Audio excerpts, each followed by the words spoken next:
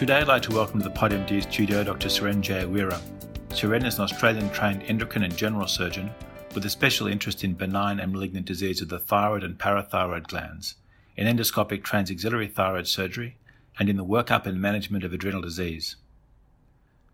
Today we'll be discussing the topic of remote access thyroid surgery.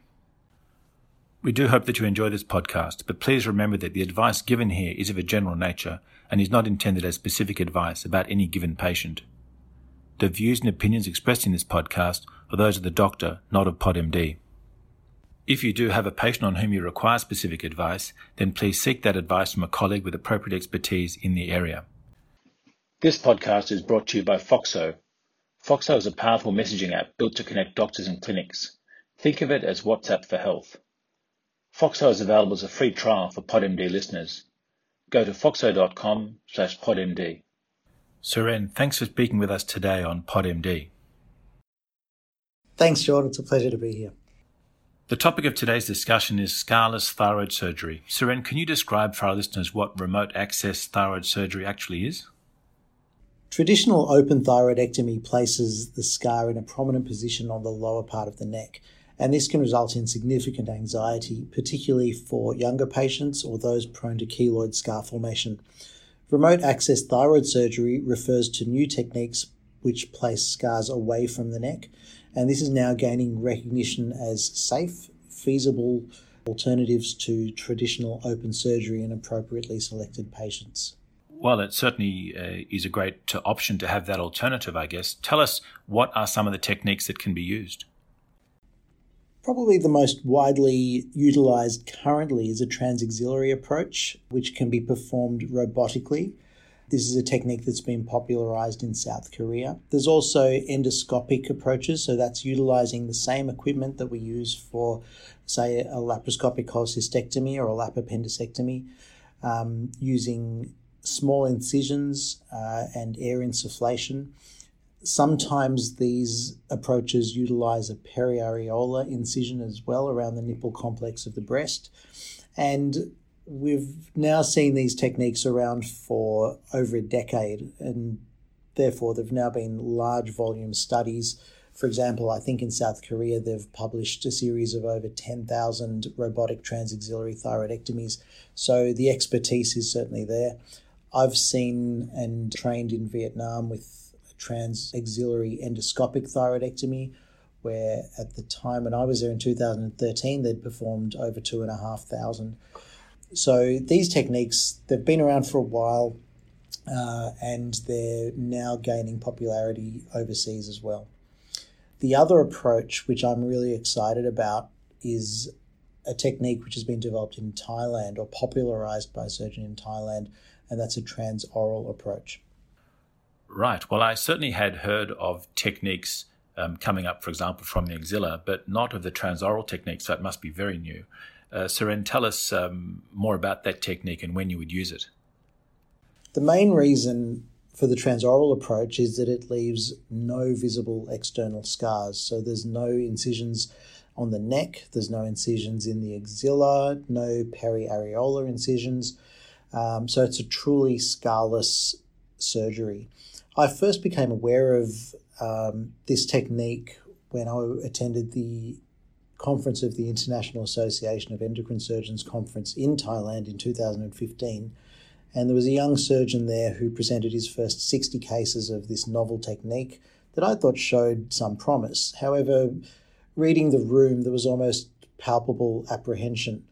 Now, fast forward 2 years, and the same young Thai surgeon at the same conference, this time in Switzerland, presented his series of 700 cases. And at this conference, he was supported by the then president of the International Association of Endocrine Surgeons from the United States, who stood up and said, "I've adopted this technique and I believe it's the real deal." And since then, it's become more widely accepted internationally, and many strong endorsements from leading endocrine surgeons in the United States and around the world.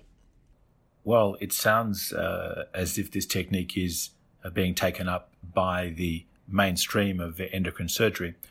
What is transoral thyroidectomy actually about? Where are the incisions placed? So the incisions for transoral thyroidectomy are placed behind the lower lip. There's 3 incisions, one central incision, and if you place your tongue between your bottom lip and your teeth, that's where that incision would be. And there's also 2 lateral incisions. So there's a 10mm central port and 2 5mm ports, and it involves tunneling around the chin to reach the neck space. And what is the risk profile of this new technique? Yeah, look, the risks of transoral thyroidectomy have been a concern, and they've been addressed by a report in the Journal of the American Medical Association in 2018. And they've found that the risks for transoral thyroidectomy are actually similar to that as those for open surgery, finding no significant difference in recurrent laryngeal nerve injury, no significant difference in hypocalcemia in the case of total thyroidectomies, and no significant difference in bleeding rates. One risk that is unique to transoral thyroidectomy that is not encountered in the traditional open approach is the potential for mental nerve injury, which may result in paresthesia of the lower lip. The rates which have been reported so far are in the region of 1%. And the technique has subsequently been modified to try and minimise the risk of that as well. Most patients experience a transient period of paresthesia over the chin, but that usually resolves after a few weeks. Suren, which cases do you regard as suitable for this new technique? Yeah, so currently what we're offering transoral thyroidectomy for are symptomatic benign thyroid nodules measuring up to 4 centimetres. So that's a decent size. Smaller nodules with indeterminate cytology. So on the Bethesda system of fine needle aspirates, we're looking at categories 3 and 4. And also cytologically confirmed papillary microcarcinomas. So PTCs which are 1 centimetre or less. We're also performing the transoral approach. So basically, when you look at the Bethesda system, the more likely a nodule is that it is malignant, then the smaller the nodule we're prepared to take out via the transoral approach currently. So that's where we are at the moment. What's the future for this transoral approach to thyroid surgery? I think there's quite a bright future for the transoral approach. As we improve our technique and get our experience up, we'll be prepared to take on larger nodules, larger multinodular goiters, and more advanced malignant disease. We'll also be looking at expanding our indications to include Graves' disease. And as the head of paediatric endocrine surgery at Monash, that's exciting for me because I've got a regular number of teenagers with Graves' disease for whom a scar across their neck whilst a teenager is a concern. I think the technique is also readily adaptable to robotic surgery when the cost of the robots fall for both the hospital and for the patient. So I think there's every chance that this technique will survive well into the future. That's great. Well, I really have enjoyed learning something completely new today with you in the PodMD studio, Suren. Just to sum things up for us, could you identify 3 key take-home messages about scarless thyroid surgery?